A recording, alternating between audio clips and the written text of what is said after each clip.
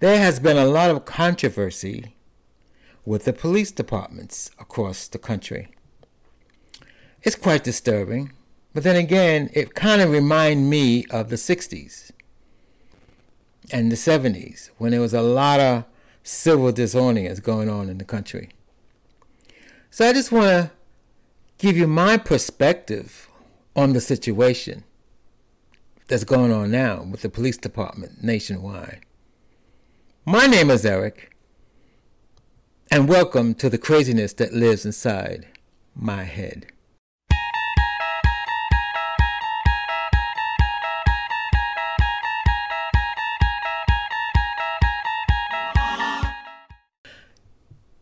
In 1974, it was my first time listening to what was called talk radio.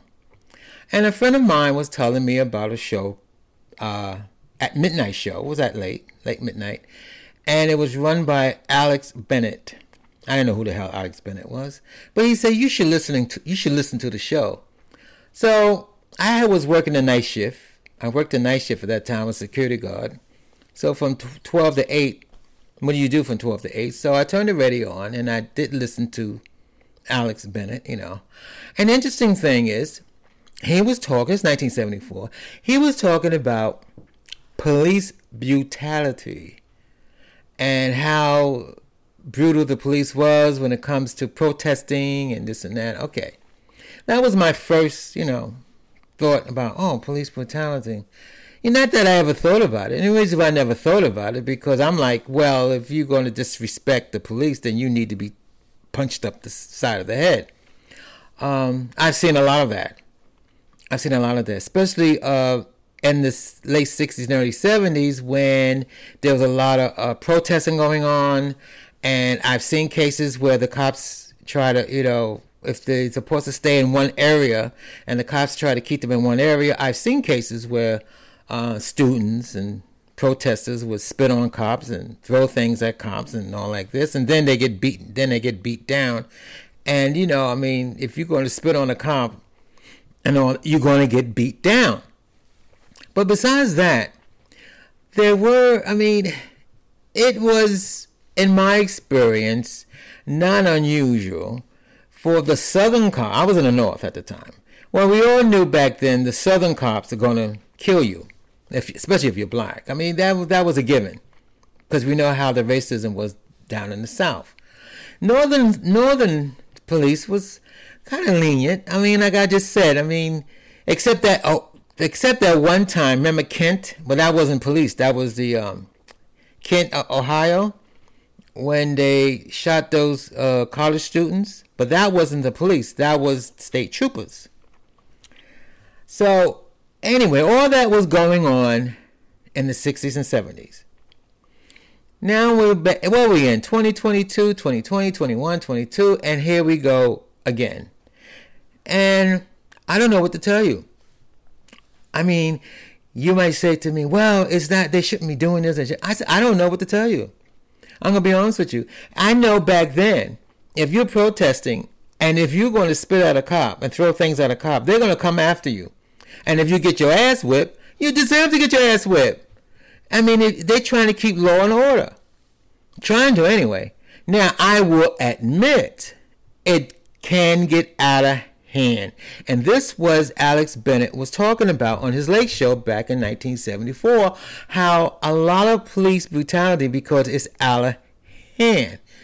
All you need is give them the permission to beat your ass, and they're going to beat your ass, and they may go, and you may not survive. Not to say that if you mind your business, there are cases where people are minding their business and they do get their ass beat. I think a lot of that was going on in the South. Of course, I'm prejudiced against the South. You know how they are. But I remember when black guys were getting shot up and everything by the police. And I remember a friend of mine, we was talking to one black guy. And we said to him, I didn't say it to him, my friend said to his friend. And we all know those type of characters that have no job, living from girlfriend to girlfriend, and they have no job, so they're out there doing things, you know. But that's their life. I'm not criticizing. That's their life. But then you have to take the consequences. And one of the consequences, if you're going to run from a cop, he's going to shoot. And my friend would say, why are you running? They got bullets. Okay, him and I knew why they were running, because they were guilty. I mean, and the cop's going to think the same thing. Most people logically is going to think, if you're running from the police and they ask you to stop and you start running, you must be guilty about something. But usually it's the usual stuff. They have warrant for their arrest, or they're all guilty of something. Maybe not anything, you know, they don't need to get stopped. If you don't need to get stopped, you mind your business. If they say stop, you stop.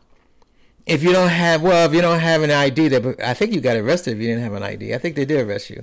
But anyway, that was bewildering to me and my friend, because he used to tell his friends that was, you know, running from the cops, and one got shot, and he goes, they got bullets. You can't run out of bullet. But they still run. And I'm not saying, don't get me wrong, I'm not saying that what's going on today is correct. I'm just saying, because I've heard a couple of stories, if a cop tells you to stop, stop. If he's trying to arrest you, let him arrest you. Why are you fighting the cops? Now, I'm going to tell you a story. I was one of those people. I was one of those people. I'm going to give you my experience with the cops. One of my experience was in the late 60s, early 70s. I was with my friends drinking in the car, we didn't have DUIs, DWIs back then. So there wasn't, you know. I think I know we didn't have it. I don't know when the DWIs came out, but it wasn't illegal, I don't think. So we got stopped by the cops, and the first thing, my friend who was sitting in the front seat, he goes to me, because he knew what I had in my car. Luckily for us, we didn't score. That's what it was. We was in a neighborhood that was very famous for people to go there to score on buying drugs, reefer, whatever. We didn't find our contact at the time when we got stopped by the cops. But I did have a switchblade and a machete under my seat, driver's seat. And my friend said, don't run. Because see, now I was going to, we was in the car. And not that I was going to run. I'm not that stupid. Plus I was fat, where I was going to run to.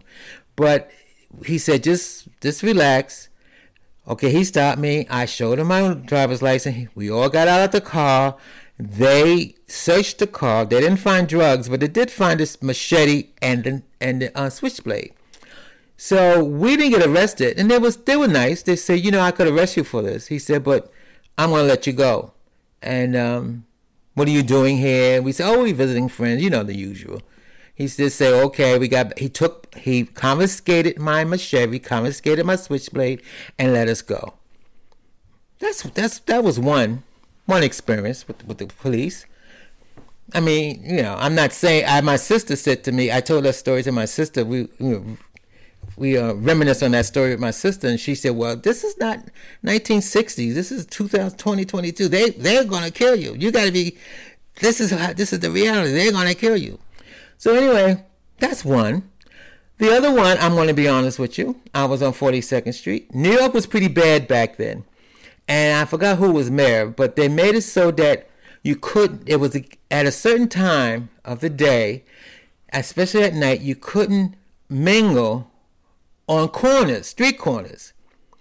I think it was a curfew. You couldn't do that on the street corners. And this was in the 42nd Street area. Couldn't do that. Well, you couldn't do that because back then, that's where the drug dealers were. They were on the corners selling drugs. So I guess to stop that, you couldn't converse or have a crowd on the corner. You couldn't mingle on the corner. So, of course, I was on the corner, me and two of my friends standing there. You know what we were doing, standing and waiting. And the cops came, and he said, move it. And then I was a smart addict. You know me. I got a smart mouth. He said to me, you got a smart mouth?